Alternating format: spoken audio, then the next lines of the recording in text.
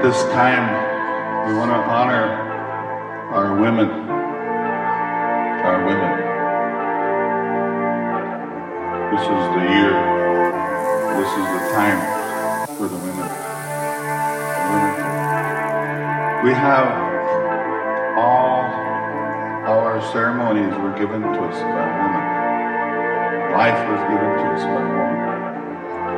Everything is feminine. Everything is feminine. The universe, the sun is feminine. The moon, the Mother Earth, feminine. Us men are feminine as well.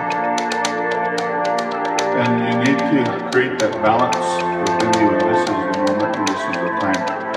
Where there's many messengers on Mother Earth here that are being pushed aside.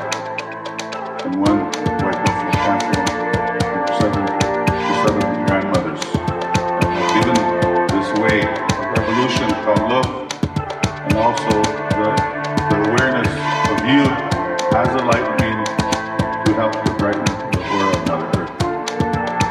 Now, white buffalo calf woman came to me and she said that we had many lifetimes together. I was your grandmother. I was your mother. I was your sister, old and young.